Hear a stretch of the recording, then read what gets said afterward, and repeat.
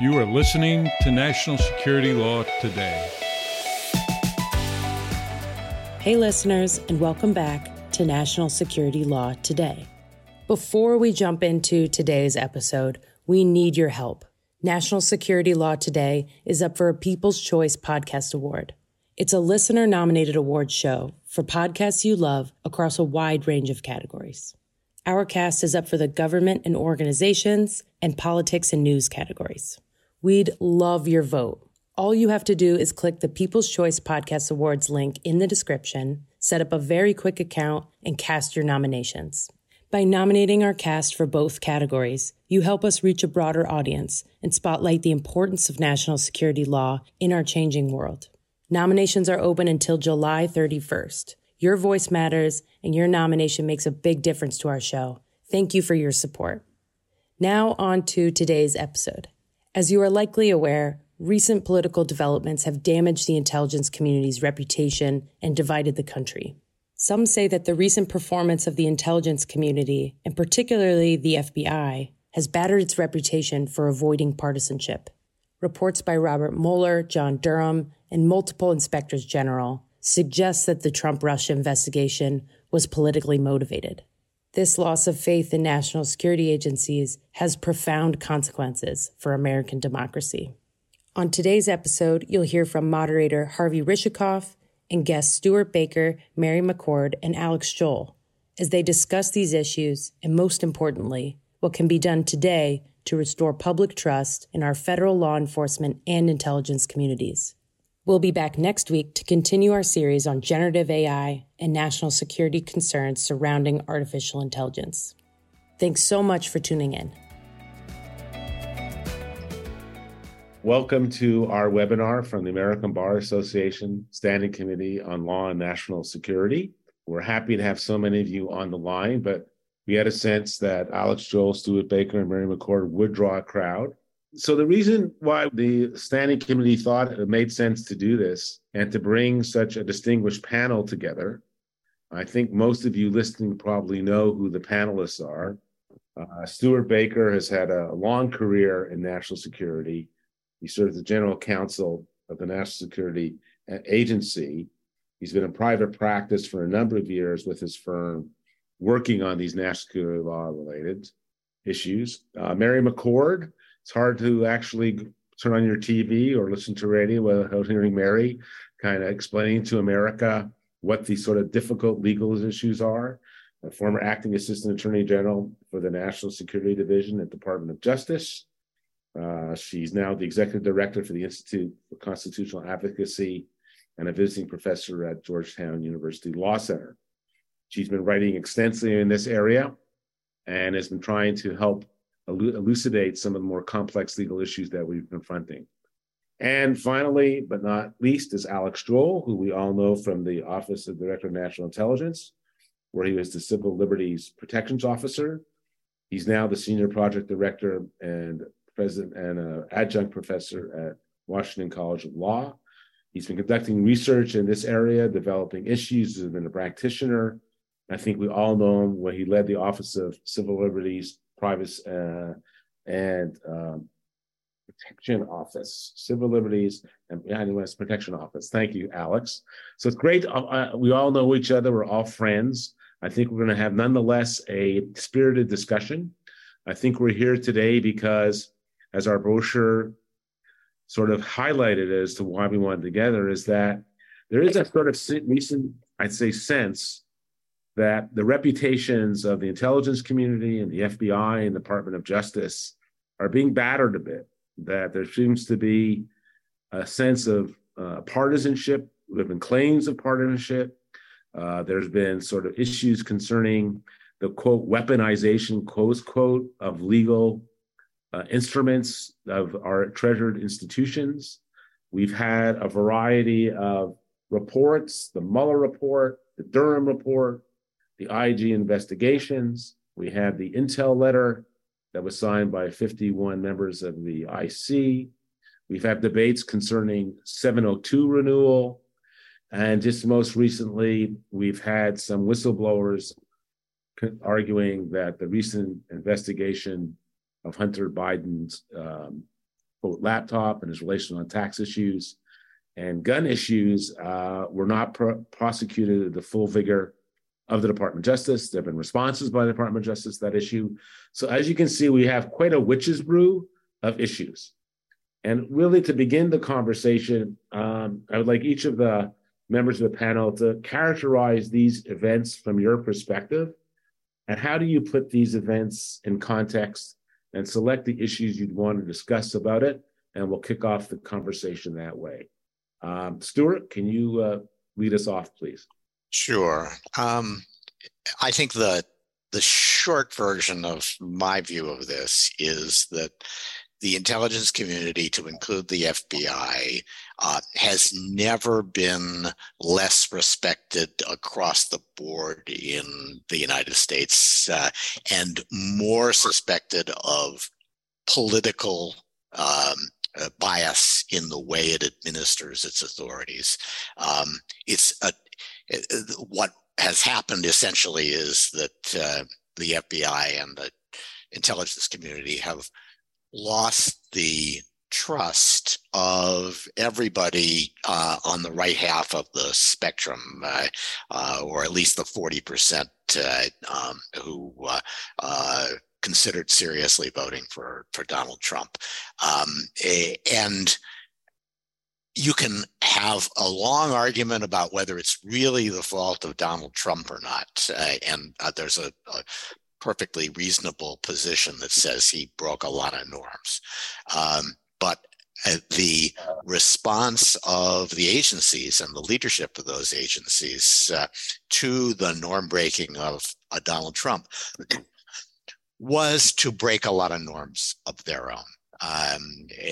And you can go back and look at what Jim Clapper or Michael Hayden or Jim Comey or a host of other leaders in the community said about Trump. And, some of them went beyond just saying, I don't like him, to saying, I think he's working for the Russians. And John Brennan, former CIA director, said he had information and intelligence he had seen that led him to that suspicion. So the invocation of intelligence authorities there was quite clear, and the effort to say you can't trust Trump because you should trust me, I think fell at the end of the day on deaf ears. The FBI had many similar problems. The pursuit of Carter Page was a disaster. So grotesquely negligent in its affidavits seeking a warrant as to almost certainly have been motivated by partisan bias, in my view. And then finally, on top of all of this, in the 2020 election, at a critical point in the election, the last 2 weeks, the 51 former officials from intelligence agencies intervened in the campaign to say that the Hunter Biden laptop had all the classic earmarks of Russian disinformation, which turned out to be wrong and probably could have been identified as wrong that day if the folks who signed that letter had looked at it seriously. But they did not. They were acting on behalf of the Biden campaign, which needed a talking point that day for a debate that evening. All of those things were lining up leaders from the intelligence community, from the FBI, on the side that opposed Trump and opposed the Republican Party. It's not surprising that Republicans feel that there's an institutional bias and that there's been a real loss of trust. I don't say that the folks who support Trump are blameless in this, and Trump has certainly seized on this opportunity to build mistrust that because helps him. But from the intelligence community's point of view, from the FBI's point of view, there's no point in saying, well, we were right, because if you've lost the trust of Americans, you were not right. The leadership of those agencies should have thought long and hard before they went out and decided to engage in a partisan campaign against the president. Somebody should have gotten the signals that there was something wrong with the Carter Page affidavit.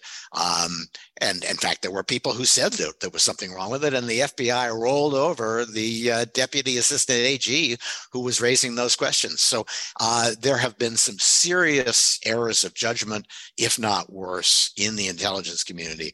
And we need to ask, well, what can we do to persuade Americans that these agencies have learned something from the last 6 or 7 years, and that it's not, they can get away with it?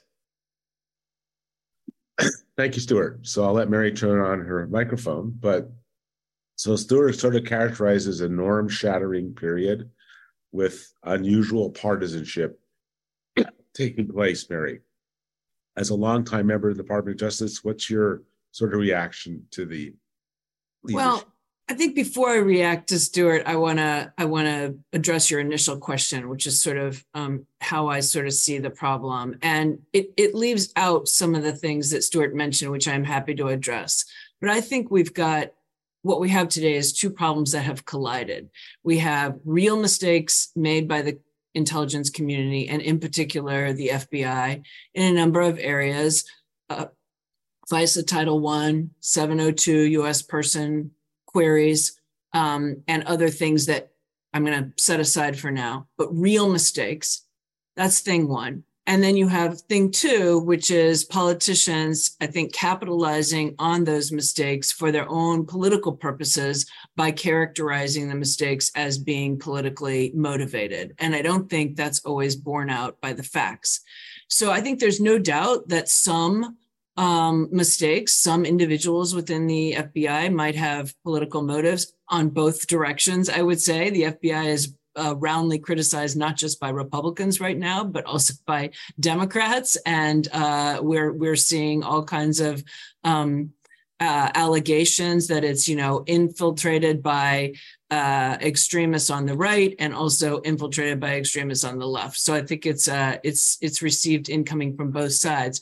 But I think a lot of the mistakes that we've seen, particularly in the actual execution and implementation of the FBI's authorities, are based on sloppiness. They're based on not adequately understanding the statutory or even constitutional limitations on what they're doing. They're based on inadequate mechanisms for ensuring scrupulous accuracy and adherence to not only statutes and constitutional procedures, but internal guidance, including the Attorneys General guidelines and the domestic intelligence operation guidelines, the FBI's own internal guidance. And I do think that they're also sometimes blinded by cognitive bias. And I don't mean cognitive bias in the political sense. I mean the cognitive bias that investigators and prosecutors sometimes have toward framing everything in a way that supports their investigation.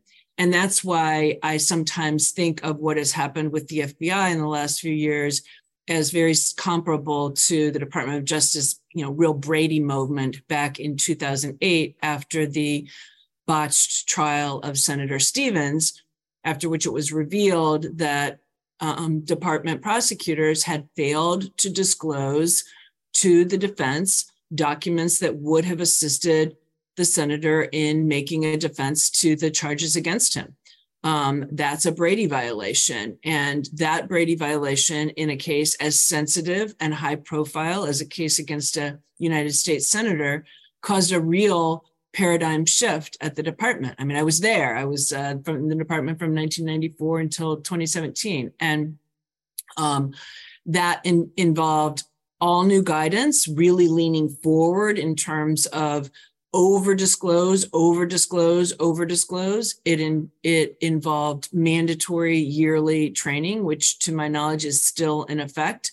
But I think more importantly, it involved a real concerted effort to create culture change in the approach to Brady. And that's the kind of thing that I think needs to happen at the Bureau. So pieces of that are things like, tightening up the procedures for review, and we can talk about reforms later, and, issuing new guidance and training and, maybe designating special procedures for sensitive cases, all those kind of things. But those are just like the Band-Aids, right? What you have to do is actually create this culture change that we are going to abide by all of the rules, internal guidance, statutes, Constitution, and that's just part of our culture. And it's what we think of as, as importantly as thinking of what's our predication for an investigation. And I can give an example of this, right? So from a prosecutorial's point of view, you can have a case where you've got 4 eyewitnesses, 3 eyewitnesses identify your defendant, the person you are investigating. The 4th doesn't, and they say something about, they think the person looked different, etc. It's really easy as a prosecutor to think, I've got 3 good eyewitnesses. This 4th person is clearly just wrong. They couldn't see right. They're making it up. Their vision was blocked, whatever, and just discard that because it doesn't fit your bias toward your investigation. But under Brady, under the due process requirements that the Supreme Court has elucidated through Brady and its progeny, you can't do that. You can't just decide and rationalize away this thing that's inconsistent with your theory of the case. You've still got to produce it to the defense. And I think you can imagine similar situations for the FBI when they're either preparing, a FISA warrant, they're getting ready to do a U.S. person query, whatever it is that they're doing, or just opening an investigation, right? Are they considering everything versus the things that they think are just the things that support the outcome that they are driving toward? I don't think that's always politically motivated. I think it can be, but in my experience of almost 25 years at the department, always as a career prosecutor, and even when I was in the acting assistant attorney general role, I still was career. And I worked with people at the Bureau and in the department for decades, obviously. And I just didn't see political motivation as generally infecting investigative decisions. Doesn't mean it's impossible. I would say, though, that IG reports have not concluded that some of these recent investigations were politically motivated or that the lapses were politically motivated.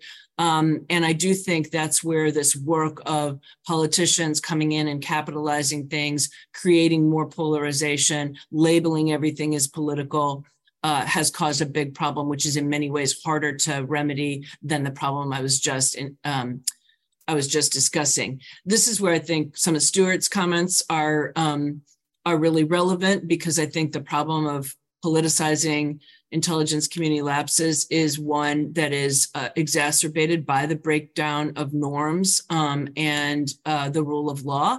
And that includes things, I would say, like the former FBI director, Jim Comey, making his announcement in the summer of 2016 about the end of the Hillary Clinton email investigation, and then reopening it in a very public way just days before the election.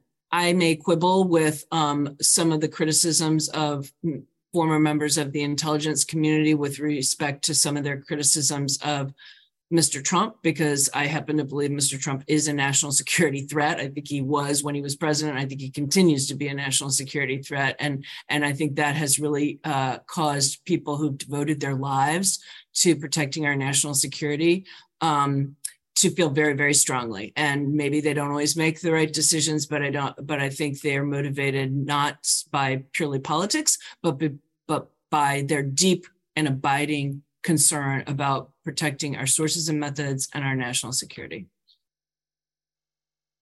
Great. Thank you, Mary. So, Alex, you can unmute. And I guess the issue is there's some consensus that there's been norm shattering. I think Mary's raised the issue of a cognitive prosecutorial bias, and that whether or not we need to have a refresh of a culture for the community to be able to feel more comfortable with decisions that are being made. What's your sort of response to this and your take on the original question, Alex? Yeah, thanks, Harvey. This is super interesting discussion, and I appreciate hearing what both Stuart and Mary had to say. So, as somebody who had been inside the intelligence community for so long, in the position of a civil liberties, privacy, and transparency officer, with working with the Department of Justice to oversee how these authorities are being carried out, I guess I have a couple of reactions. So, one is I personally did not witness political bias or partisan motivations when I was in government doing what we were doing. The idea that intelligence community authorities could be used for partisan political purposes was completely anathema to everything I felt that we stood for, right? So I think intelligence professionals identify themselves as being objective, nonpartisan, non-political, staying away from politics. And I think that's part of the issue that I'm going to try to get at, because I think what we're seeing here is this mismatch between how people like me were doing their jobs, what the tools we have for making sure that the people who have their hands on the buttons for doing surveillance understand what the rules are and are following the rules, and that they're not doing it, of course, not doing it for partisan political purposes, but also making sure that they're following these complicated rules. So we have these layers of compliance systems and technical standards and oversight people like me coming in and looking over their shoulders, really trying to make sure that they are following these detailed rules. And yes, they're getting them wrong sometimes, as we've seen recently. And there are systems to capture when they get wrong. But what happens when there's an investigative lead that comes in that has a domestic political implication? Like, what is the process there? I'm just getting ready for this, I refreshed my memory on some of the procedures and policies we have written, and they tend to say in a very general way, don't do this for political purposes, right? And certainly that's what we taught, the lessons of the church committee, et cetera, et cetera. And then they have some detailed rules, including at the FBI, for sensitive investigative matters, as an example. And what's the fix for that? Or for reporting identifying information for members of Congress, for the experts out here, those are the Gates procedures. So I refreshed my memory on those Gates procedures and on the sensitive investigative matters. And our idea for control is to elevate the authorization, right? Which could lead to further distrust if the whole thought is that the system, that people in power are using this for political purposes. So I still believe in those controls. I still think they're effective. I didn't see people doing this for partisan political purposes, but given the concerns and the kinds of in the climate that we're in, I do think it's helpful to rethink those. Are those enough? Do we need different institutions, different rules, different ways of thinking about this when there's a domestic political issue that gets involved? Because I definitely don't think, I definitely agree that the IC should stay far away from those things. So that's my overall reaction. The other thing I would say is that the IC is uniquely ill-suited and to dealing with the current political furor over what's happening, right? They are not, by training or by inclination, the kinds of people, and we don't want them to be these kinds of people, but they just aren't the kinds of people who can effectively present their point of view to the public, that they can try to build lines of trust with people who are who believe that they are doing things for purposes that are up to no good. Having been on the inside, having done the work on transparency, even the work I was doing on transparency is not really up to the current challenge, right? Like providing another detailed report, I'm not sure is going to move the needle. So I have further thoughts on that, and we can get to it the next round of questions. Sorry. Great. So one of the issues that this conversation has raised, and we've all been sort of focused on, is so there are many sort of checks and balances that are built into the system. But the Woods procedures, there's a whole range of things that we cause reform to take place, but they didn't seem to take, given what has taken place, and the IG report sort of articulates those sort of failures. So what are the type of reforms that you would all suggest that you think would cause this to be, to use Mary's phrase, a new culture of compliance or a culture of concern because of the power that these institutions have, the prosecutors, the Bureau, and the IC making judgments. So do you want to start, Alex, with the sensitive matters you would like to see some reforms that you think we need to look at? Yeah, and here I'd like to give credit to Adam Klein, a former PCLOG chair, who wrote a great piece in Lawfare suggesting, for example, he highlighted the fact that the Department of Justice and the Bureau already have special procedures for sensitive investigative matters.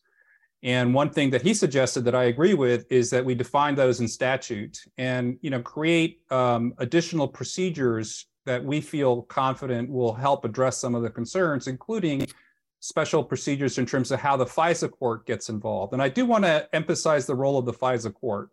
I think we have an opportunity here to address some of these concerns by making sure that the FISA court is more directly involved. And another reform that Adam suggested in that regard was to involve the amicus. As we all know, there's an amicus who can get involved and argue the other side of cases that are brought before the FISA court by the Department of Justice.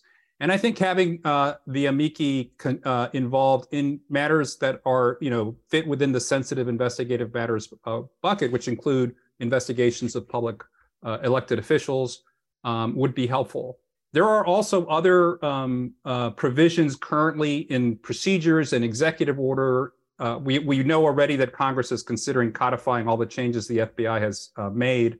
And that's good. They should do that. But I think they could also codify other provisions. There are familiar provisions to those of us in the IC regarding First Amendment protections, for example. There are others regarding when you can disseminate information to the White House, when you should be unmasking the identity of a U.S. person. What should you do? What reporting should you give to Congress if a member of Congress's name appears in an intelligence report, which are the Gates procedures? So I think all of those things should be looked at in terms of getting them in. The other thing I would say is that we should invest in compliance and oversight resources, right? So we should make sure that people with titles like the one that I used to have, Civil Liberties Protection Officer, that there are people at a senior level in each agency who have enough funding and staffing to carry out their missions appropriately and to look out for these kinds of issues. There are also compliance offices. So FBI created a new internal audit function to look at FISA. That might be a perfect reform, or it might need to get further, thought through. Should that be a bigger compliance function? What kind of public reporting should there be?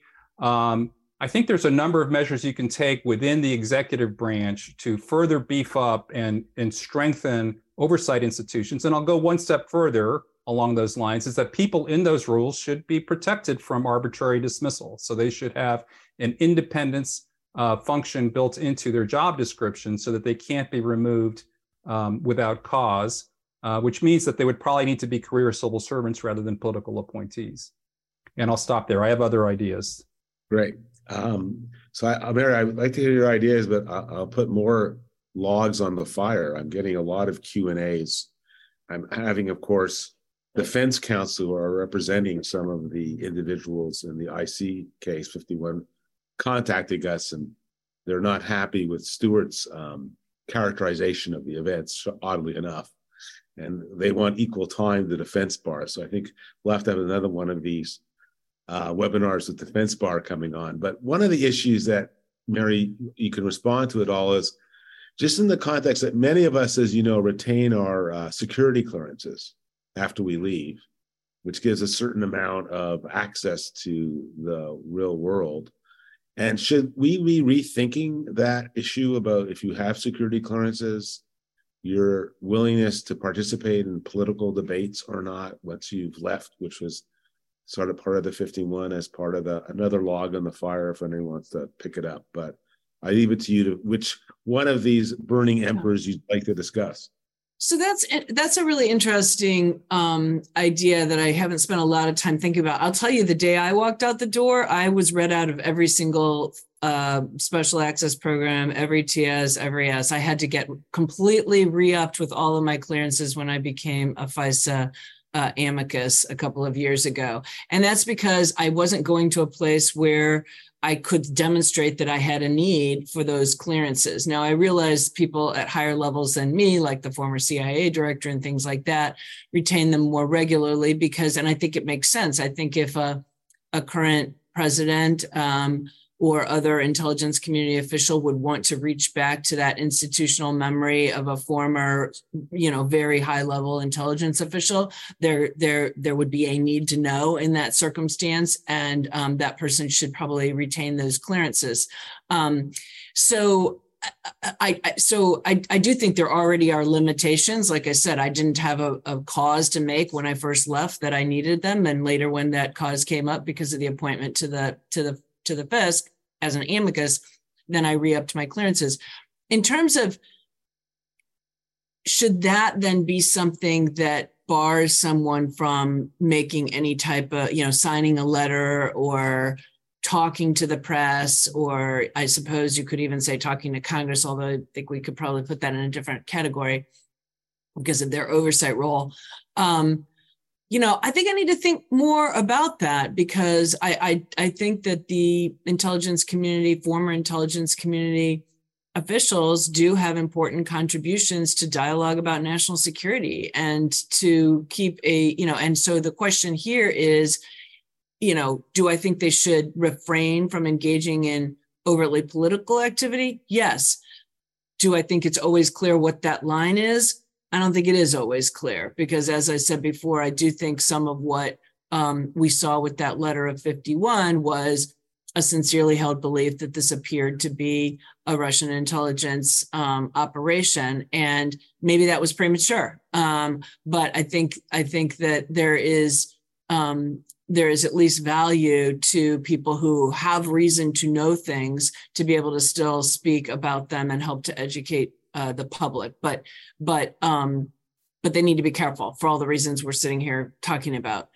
I want to just quickly mention a couple, piggyback off of things that Alex said, because I do think these areas of sensitive matters and FISC involvement are two, in my opinion, most fruitful areas for reform. But I would say beyond creating sort of a statutory definition of sensitive matter and probably adding some sort of special FISC scrutiny and amicus participation if it's a matter that's going to even go to the FISC for some sort of FISA authority.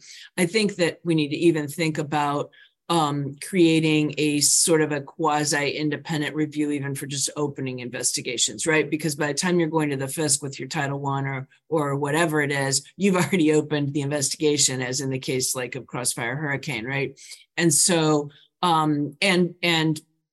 and so, one possibility, those of you who are listening today who were ever at the Department of Justice, you'll be aware of a position in the Deputy Attorney General's office that has always been held by a career department official for decades. It was Dave Margolis, and I think many of us who spent also decades at the department think of that position as the Dave Margolis position. Since then, there have been other, the incumbent currently, Brad Weinsheimer, is also a many decades career DOJ official, never has been a political appointee. He and I go back to our days in the U.S. Attorney's Office together, and I know him very well. And I think to seek the advice of that person who is not on a political appointment and who is there specifically to give the Deputy Attorney General and the Attorney General advice that protects the institution is really important. And so right now, of course, the person in that position is looped into many sensitive situations,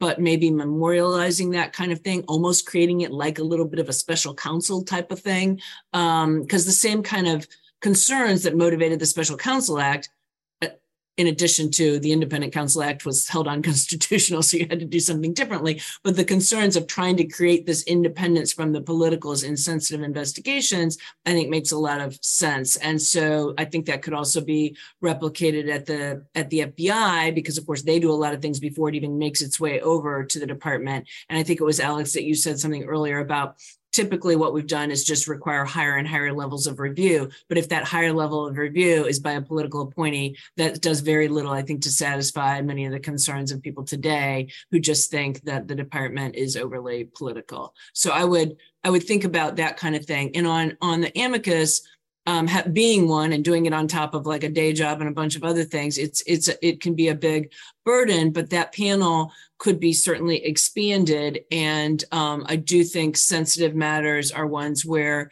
it's appropriate to appoint an amicus. I think in many of those, they already would have an appointment, but certainly not all of them. Reauthorization or certifications like 702 yearly certifications, those probably warrant an amicus. So I think there are definitely more areas where having that amicus in there, pushing the government to answer the hard questions, particularly if a judge maybe is not, is worth doing. And sometimes a judge won't think of things if they're not pushed by somebody whose hat is to push the government. Thanks, Mary. Stuart, you've been very patient listening to the responses. I know you have many ideas about how reforms could take place. So I'd like to hear your thoughts. But our old friend Paul Pilar has written that his concern is that as we get closer to the election, 2024, and given this sort of distrust we're having concerning the major institutions and their fear of being called political, and the idea that we're pretty sure the Russians will be more than happy to be involved in influencing, I would say, the 2024 election, if that's their practice and pattern. Given the reforms you're suggesting, how will they address this issue that's on the horizon and how people are feeling about the institutions? Over. Sure. Okay. Let me roll up to that. Because I thought that a lot that I heard from Mary and Alex resonated with me. I just think we need to take what they're saying much more to heart. I completely agree with Alex that the idea of saying you were worried about politicization, so don't worry, we asked a presidential appointee to decide whether this was a good idea or not, it's a non-starter. And so I understand when you're inside why it feels as though elevating this gets more maturity of judgment and more care, and maybe all those things are true, but they're not going to resolve this issue, which is a very real sense of partisan bias. And we haven't had to worry about that for 50 years. So it's understandable that people don't quite see it that way. But I do think from now on, we're going to have to think about it all the time. And we're going to have to accept that our good faith as government employees is not enough. We have to recognize the risks that anything that gives an appearance of political bias is, in the long run, desperately fatal to the enterprise. So how do we deal with that? I think I would pick up on what Alex said. We need a person who has the same rank and prestige that Alex had as the Chief Civil Liberties and Privacy Officer, responsible quite bluntly for rooting out partisan behavior inside their agency. They should be the people who are called on to do an investigation. They should get the complaints from internal staffers who think that there's already some political bias going on. They should do investigations. They should do retroactive IG type reports, and they need to have staffs that are politically balanced. There has to be confidence on the part of both parties that there are people who think like they do inside that office. So that's what I would suggest would be one thing that we should do. But we can't just say we're going to have somebody and we're going to tap him. I think that this is going to have to be something where it's going to be created by Congress, and there's going to have to be some real understandings around how that office will operate. I have to say, I am not impressed by the performance of the FISA court. It had every opportunity. He had, what, 3-4 shots at the Carter Page affidavit at times when there was, in other words, the press was covering a revolt over whether Carter Page should be pursued. I don't see any sign in any of the discussions of that case that the FISA court asked question 1 about the basis of the investigation or the affidavit. So it does not look to me as though they are exactly a strong read to be holding on to. To pick up on something I think Mary talked about, which is, what do we do about former members of the intelligence community who may have a lot to say, valuable stuff to say about how intelligence works, but that we are worried about the way in which, at a minimum, they're expressing their views is going to lead to a perception of partisan bias.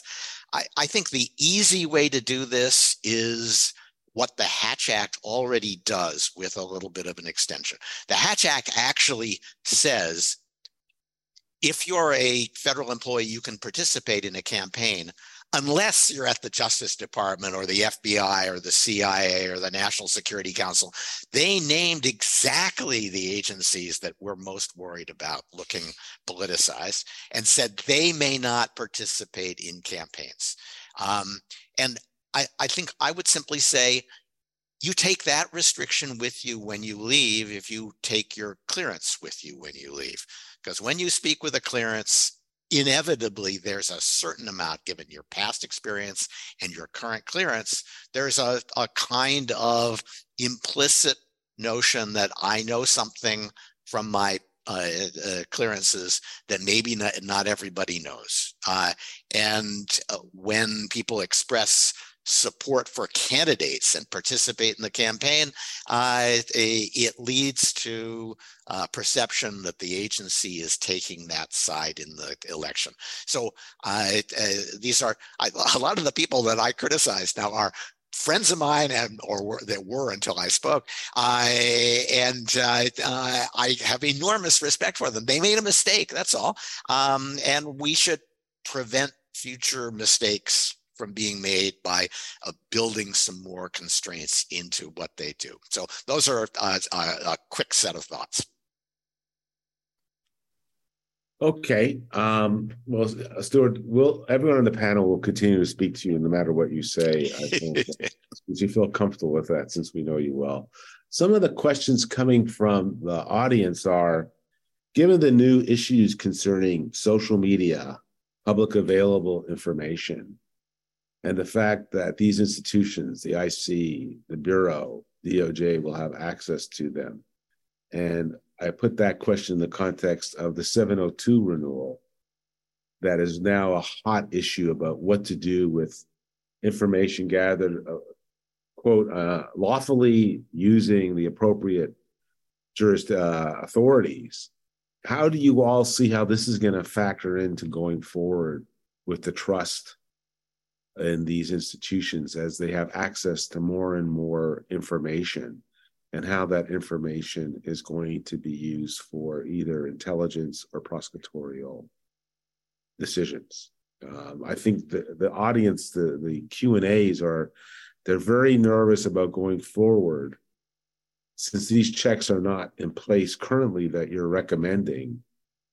How do we feel comfortable that the institution will be, in Alex's phrase, transparent enough on the use of these issues to feel comfortable with these extraordinary authorities? I don't know, Alex, if you want to think. Sure. You've been very involved in this 702. Yes. Very familiar question, right? Very familiar question. So this is, to some degree, we always feel like we're in a unique point in time, and there's always some unique aspects to where we are at any given moment. And right now, it's, I think, the political debates that are going on and questioning of the potential political bias issues, et cetera, that feels unique, and in some ways it is.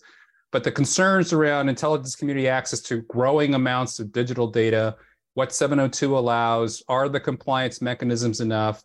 Can the intelligence community be transparent enough to gain trust, not only with the American people, but also with our partners around the world? those are questions that we've been dealing with for quite a while. There was a fellow named Snowden who caused a great firestorm and a crisis of confidence that felt existential at the time. And the IC got through it through a combination of things. There were real reforms. Now, some people will claim those reforms didn't go far enough, but from the inside, they felt very real to us. There were real changes to how these authorities were being used, and there was a huge push on transparency, and that push continues to this day. So I think on the perennial issues of, do we trust the IC to be properly carrying out the authorities? Our compliance mechanisms, our oversight mechanisms, the transparency work has been geared to that. So I still have faith that the IC can respond to those issues. So we have all of these compliance reports, we have all of these training and rules, and the rules can be further clarified and they can be strengthened, and the oversight institutions can be strengthened, and people can get more personnel, et cetera, to do this better. We can do another push on transparency, which we know that is happening and that has to continue to happen. So I feel like all of those things can continue to carry us through the moment. What is uniquely different, I think, right now is the level of distrust and debate that's coming to the IC from, in particular, Congress. And it's very hard to gain the trust of the people if you have very influential voices on the Hill undermining that trust. I don't mean that, just sort of criticizing and raising concerns. And so, in my view, the way to get through this is a package of reforms that addresses some of these issues, and making sure that with those reforms, the folks on the Hill that have been expressing these concerns can feel confident that with those changes, we can move forward, because undermining the trust in the IC is not good for national security, not good for anybody. I don't think any of us wants that, right? So we need an empowered, as transparent as we can, as rights protective as it can, IC that is working to protect the nation's security. So I know that everybody shares that view, and we just need the right set of changes to get the key people on board with that. So Mary, as you know, part of the issue is Congress has been holding a number of hearings in which they are calling many of our friends. It's almost a law employment act, given the amount of attorneys that are either being called or then representing those individuals. But the amount of divisiveness and polarization that Alex is alluding to, and the fact that in the heartland, this is what they see. This is a very inside the Beltway discussion. We understand Woods. They never had the opportunity to meet David Margolis, did not understand. Though we did agree that if there is a David Margolis position, there will be a dress code for that particular individual going forward, for anyone who ever saw David. But I think the question is, how do we deal with that skepticism? Because the IC, the Bureau, Main Justice has not been good in going out and campaigning and articulating their sort of role that you believe so deeply for these dedicated public servants. So do you have a solution for the campaign to get the America to believe that all of the individuals have the integrity of Alex, yourself, and Stuart? And when I was there, I never thought anyone would accuse me of that. So how should they engage? What would be your recommendation for engagement for the people? That's so interesting, because you're right, the department, and Merrick Garland has said this many times, right? We speak through our pleadings, right? We speak through what we file in court. Although even Merrick Garland has seen in these last few years that there are times to have a press conference. They're usually short and address a limited scope of topics. But I think it's really because of transparency, what Alex said, that he's thought, there are times when he needs to speak, or more recently, Jack Smith needs to speak. But generally speaking, the department, I think, doesn't feel like it should be going out on some sort of campaign to restore its own integrity. And I think they also think right now in this climate, if they were going to have that kind of a campaign, it would frankly just be twisted by those on the Hill who want to use that as yet another sort of, means of saying that the department has become weaponized.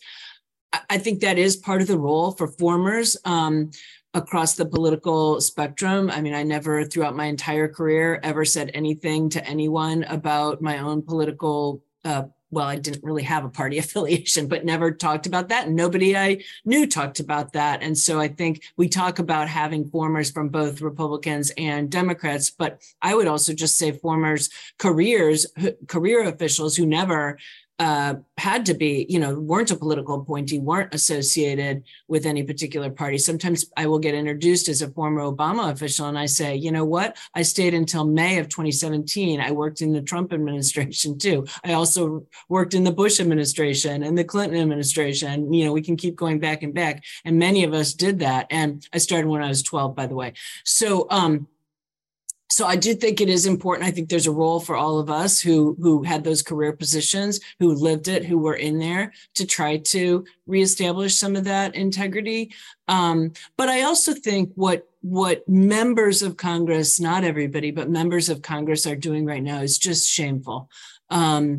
You don't like a result, so you're going to say that the department is weaponized. And that is even when, and here I'm going to get, to the value of bipartisanship, that is even when former attorneys general and former high-level officials, judges, Judge Michael Luttig, Bill Barr, have come out and said, this most recent indictment related to Mar-a-Lago, based on the allegations in the indictment is a righteous indictment that would have been brought by attorneys general of both parties. Yet you wouldn't get a sense of that at all from some of the rhetoric on Capitol Hill. And I think it's shameful. It's a disservice to their constituents. It's a disservice to the country because they are undermining institutions that we rely on. And if we're going to retain this democracy, we're going to have these types of institutions and restore some faith in them. And so I keep waiting for the day when there's just enough lines on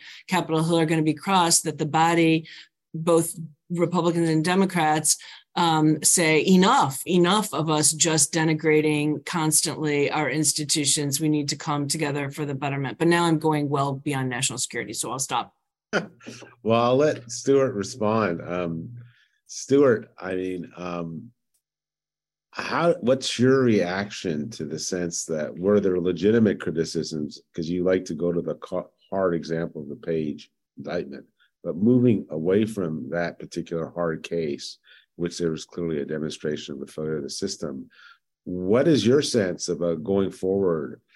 How, if Mary and Alex are right, that if you do have these individuals continually framing the political discussion in a way that undermines any sensibility of the integrity of the institutions, where will we end up? What would be the Baker solution to go forward that we feel comfortable with? So I think there's a limit. We all have views about who's a responsible politician and who's not, but there's a limit to how far that can take you. You can't blame politicians for doing what is politically popular, and they are doing what is politically popular. And if what they're doing is politically popular, it's because the perception of a very substantial part of the country is consistent with what they're saying. So we have to just recognize that that's the perception we have to overcome. We're not going to get help from politicians, but they aren't going to make it worse, probably, if the agencies are on the right course.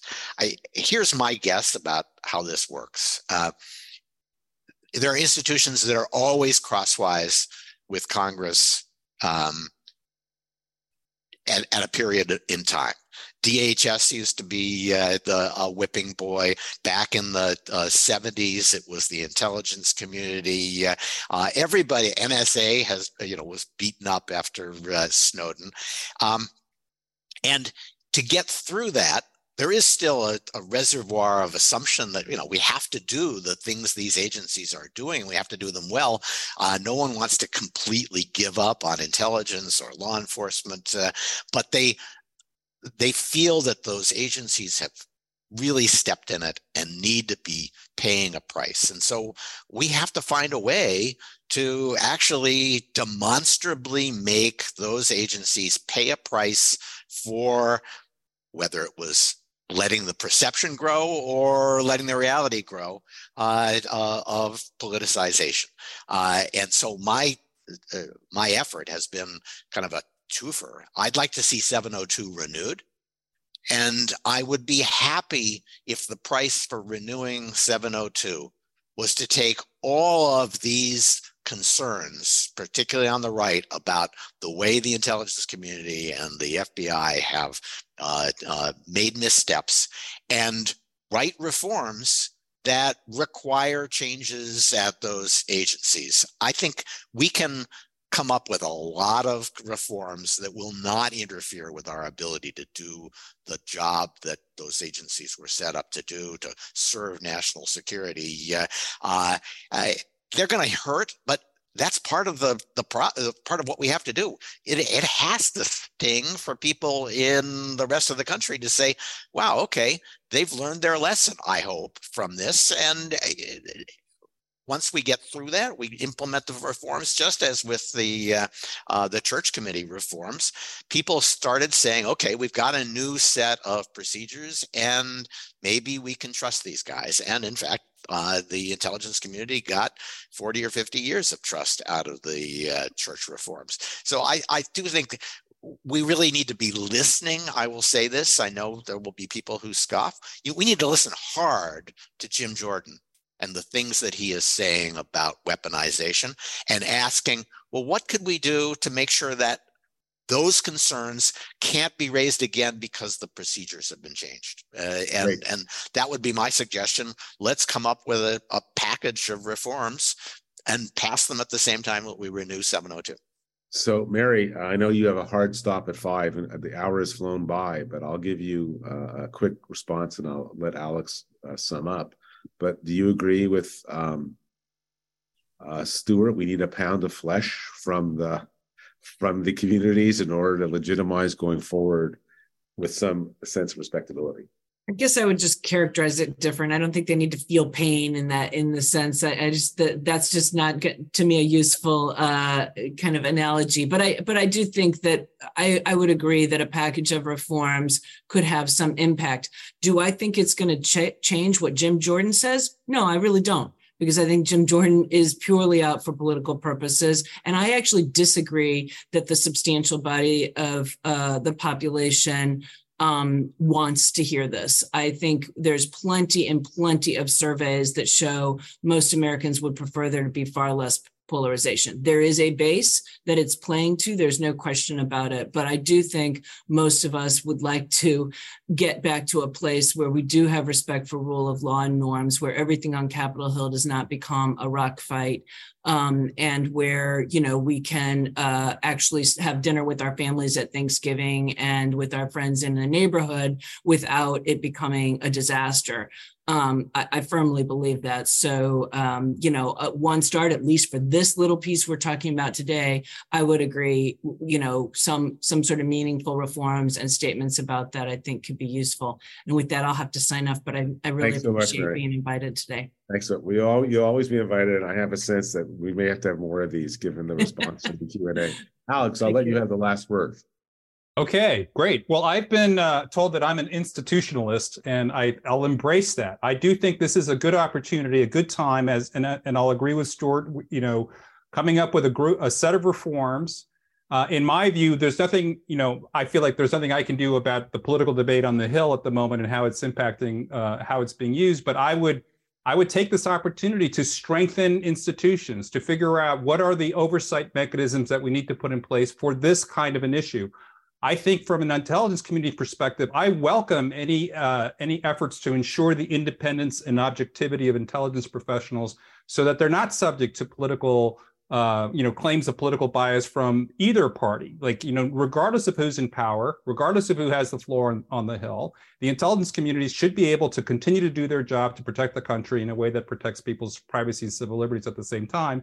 So I feel like that's really important. The other thing I'll say is on trust. This is all about trust. Trust has two pieces to it. Trust in someone's character, which is what we've been talking about, the character of the FBI and the IC. Do they have integrity? Are they following the rules? Are they doing what they say?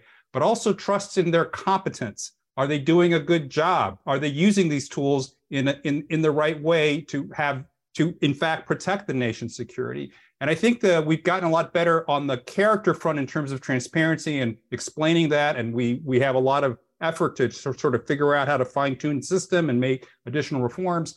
On the competence side, in terms of how valuable these authorities are and what we can do, I still think we have more work that can be done there. I understand it's super hard because intelligence community successes are the most closely guarded secrets, but I do feel you have to go hand in hand that we're going to use these authorities correctly and that they are valuable, and we need to have them in order to protect the country. Great, Alex. Thank you. First, let me thank the panelists. There's been a lot of fascinating Q&A, some feeling that we've been focused too much on the Bureau as being the culprit versus the IC or the impartiality of the Department of Justice.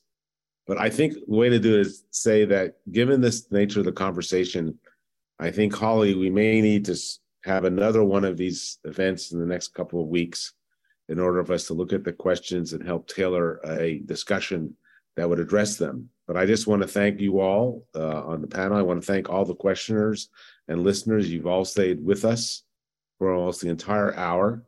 And I would say that it's important that we have a resolution because so much is at stake. If we cannot trust the Bureau, the IC, and the Department of Justice as the foundations of our democracy, we're in a world of hurt. So thanks so much, and we'll be back. All the best. The views expressed on National Security Law Today have not been approved by the House of Delegates or the Board of Governors of the American Bar Association, and this recording should not be construed as representing ABA policy.